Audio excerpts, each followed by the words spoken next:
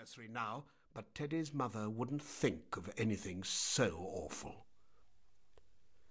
Early in the morning, Rikki-Tikki came to early breakfast in the veranda, riding on Teddy's shoulder, and they gave him banana and some boiled egg, and he sat on all their laps, one after the other. Then Rikki-Tikki went out into the garden to see what was to be seen. It was a large garden, only half cultivated, with bushes as big as summer houses of Marshall Neil roses, lime and orange trees, clumps of bamboos, and thickets of high grass. Rikki-Tikki licked his lips.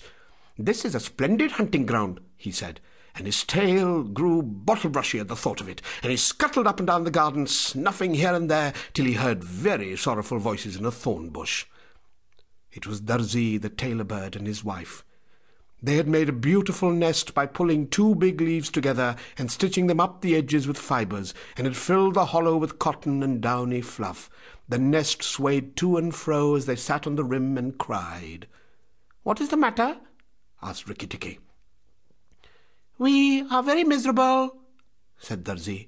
"One of our babies fell out of the net yesterday, and Nag ate him." Said Rikki-Tikki. "That is very sad. But I'm a stranger here. Who is Nag?"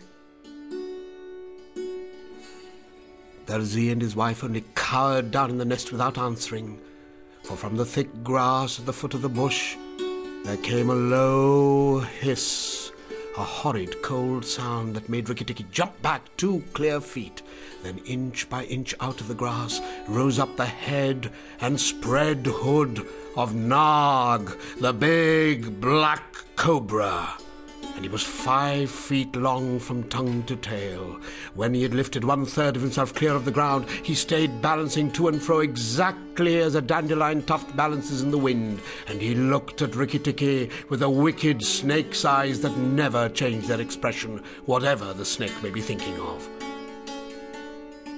"Who is Nag?" said he. "I am Nag. Look and be afraid." "Shh!" He spread out his hood more than ever, and Rikki-Tikki saw the spectacle mark on the back of it that looks exactly like the eye part of a hook and eye fastening. He was afraid for the minute, but it is impossible for a mongoose to stay frightened for any length of time, and though Rikki-Tikki had never met a live cobra before, his mother had fed him on dead ones, and he knew that all a grown mongoose's business in life was to fight and eat snakes.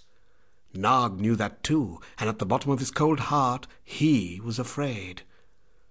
"Well," said Rikki-Tikki, and his tail began to fluff up again. "Marks or no marks, do you think it's right for you to eat fledglings out of a nest?" Nag was thinking to himself and watching the least little movement in the grass behind Rikki-Tikki. He knew that mongooses in the garden meant death sooner or later for him and his family, but he wanted to get Rikki-Tikki off his guard, so he dropped his head a little and put it on one side. "Let us talk," he said. "You eat eggs.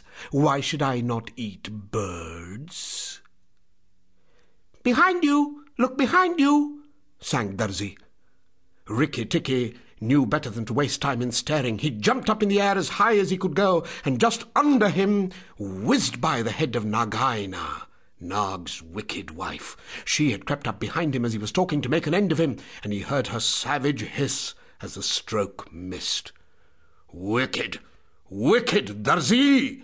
said Nag, lashing up as high as he could reach toward the nest in the thorn bush, but Darzi had built it out of reach of snakes, and it only swayed to and fro.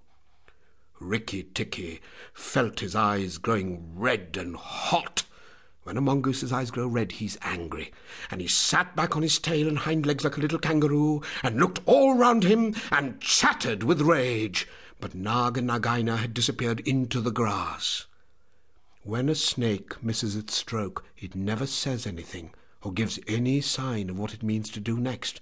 Rikki-Tikki did not care to follow them, for he did not feel sure that he could manage 2 snakes at once, so he trotted off to the gravel path near the house and sat down to think. It was a serious matter for him. If you read the old books of natural history,